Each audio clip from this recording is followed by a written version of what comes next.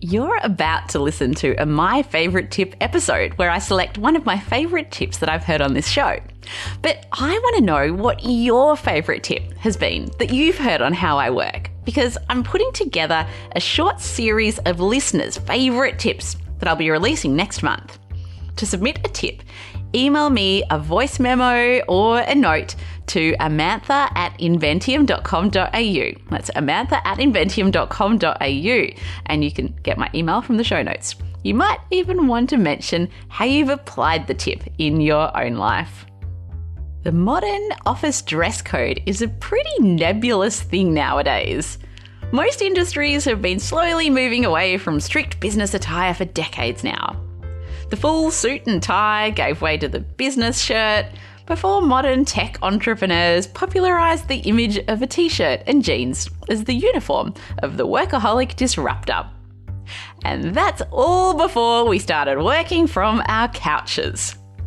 But Chris Oliver Taylor, the Director of Production for Netflix Australia and New Zealand, doesn't want to hang up his suit for good just yet. When he first left his job at the ABC, he bounded into an interview for a new position dressed in a t-shirt and jeans. When he accepted the job, his new mentor told him that his first port of call was to go out and get a suit. He's never been entirely sure if she just wanted him to dress a bit sharper, but he found deeper meaning in that advice nonetheless: to smarten up. My name is Dr. Amantha Imber. I'm an organisational psychologist and the founder of behavioural science consultancy Inventium, and this is How I Work, a show about how to help you do your best work. On today's My Favourite Tip episode, we go back to an interview from the past and I pick out my favourite tip from the interview. In today's show, I speak with Chris Oliver Taylor, and Chris has received a lot of advice over his very illustrious career. And I was keen to know which pieces had stuck with him and served him well. There's two bits. One's facetious and funny, maybe, but important. The other one's maybe more serious. So the first one came from a wonderful former colleague of mine called Sandra Levy. And Sandra used to be the director of TV at the ABC, an esteemed media leader, wonderful, wonderful person who gave my break at the ABC when she didn't need to. And she offered me the job as head of production probably years before I was ready. And I came up to Sydney from Melbourne, and I was in my jeans and a t-shirt and bounded into the office ready for this meeting with Sandra. Sandra was quite formidable and I didn't know her at all well. So thinking, oh, okay, fine. So I went in there and we had a conversation about the job. Do you want the job? Yes, I'd like the job. Good. Go and buy yourself a suit, was her advice. And I think what that meant to me, and I took it kind of to heart, was smarten up.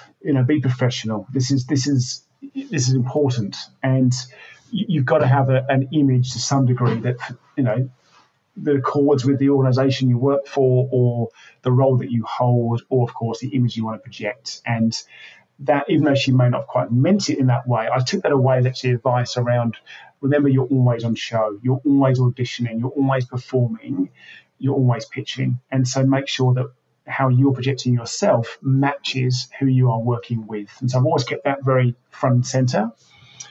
And then the second one, which is really, I think, for producers to take heed of, people on this side of the fence where I am, as I was leaving the ABC to join Matchbox, they were owned by NBC. And my NBC boss said to me, and his name is Michael Edelstein, another really amazing leader who I learned so much from. And Michael said, now remember, at the ABC, you can do nothing. You can send no emails, make no phone calls, never leave your office if you like, and the work will pile up outside your door. You will open your door and there'll be 1,000 people wanting to sign something and answer this and do that, because you're in a broadcaster and work just happens. Once you leave that and you join the other side where you have to generate everything, if you do nothing, nothing happens. You have to generate everything. Generate momentum, generate those phone calls, generate relationships, and generate a culture.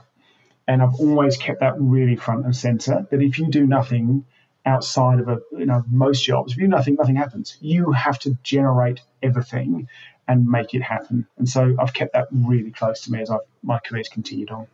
If you're looking for more tips to improve the way that you work, I write a short fortnightly newsletter that contains 3 cool things that I've discovered that help me work better, ranging from software and gadgets that I'm loving through to interesting research findings. You can sign up for that at howiwork.co. That's howiwork.co. How I Work is produced by Inventium with production support from Dead Set Studios. And thank you to Martin Imber, who does the audio mix for every episode and makes everything sound so much better than it would have otherwise. See you next time.